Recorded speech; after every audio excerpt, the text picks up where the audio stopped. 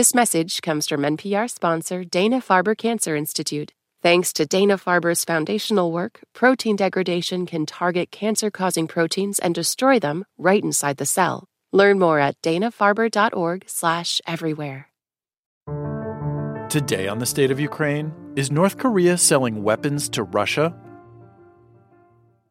I'm Greg Dixon. The U.S. accuses Russia of supporting its invasion of Ukraine by making weapons deals with North Korea.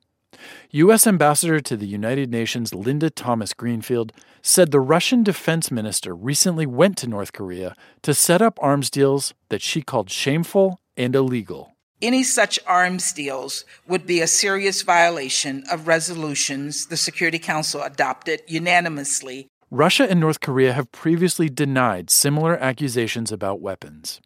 For more on what this means, NPR's Michelle Martin spoke to John Kirby, the spokesman for the White House National Security Council. What kinds of arms is Russia hoping to get from North Korea? Do we know?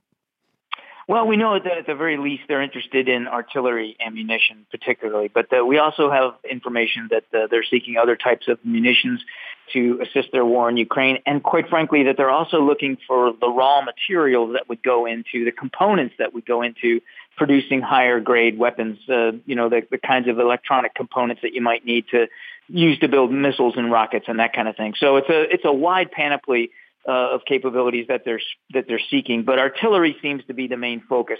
When you look at what's happening in the east and south of Ukraine right now, it's a gunfight. I mean, it is an artillery duel between the Ukrainians and the Russians predominantly, and so both sides are working through their inventories of artillery at a pretty fast clip.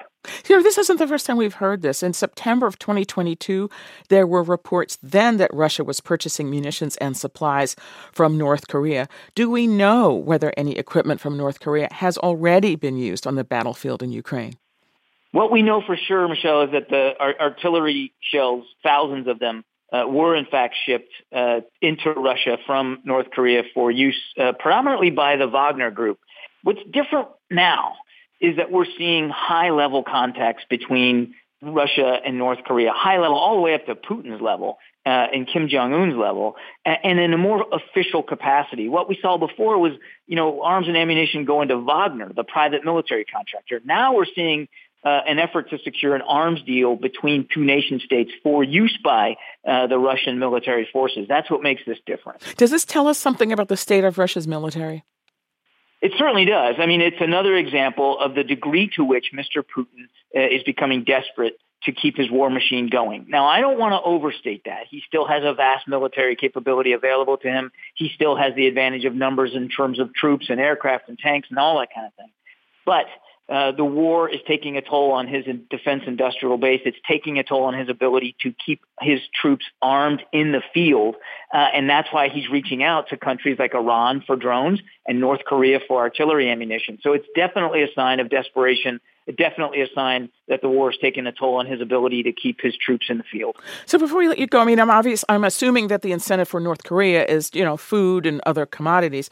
But the question here is, President Trump met face-to-face with the North Korean leader in 2018. I think people will remember that. Does the U.S. currently have any leverage with that country that could discourage North Korea from moving ahead?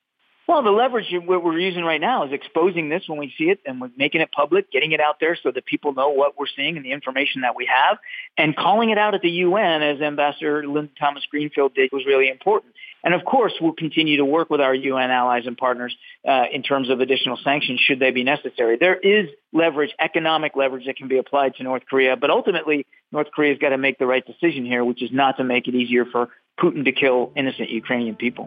That is White House National Security Council spokesperson John Kirby. Mr. Kirby, thanks so much for your time. My pleasure.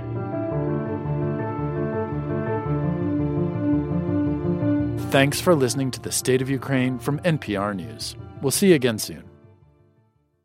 This message comes from NPR sponsor Vuori, a new perspective on performance apparel. Clothing designed with premium fabrics, built to move in, styled for life. For 20% off your first purchase, go to vuori.com/NPR.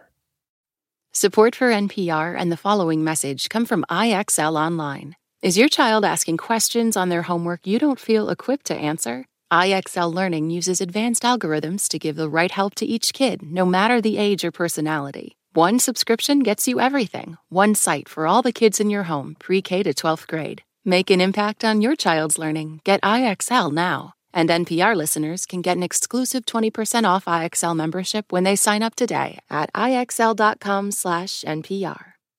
Last year, over 20,000 people joined the Body Electric study to change their sedentary, screen-filled lives. And guess what? We saw amazing effects. Now you can try NPR's Body Electric Challenge yourself. Listen to updated and new episodes wherever you get your podcasts.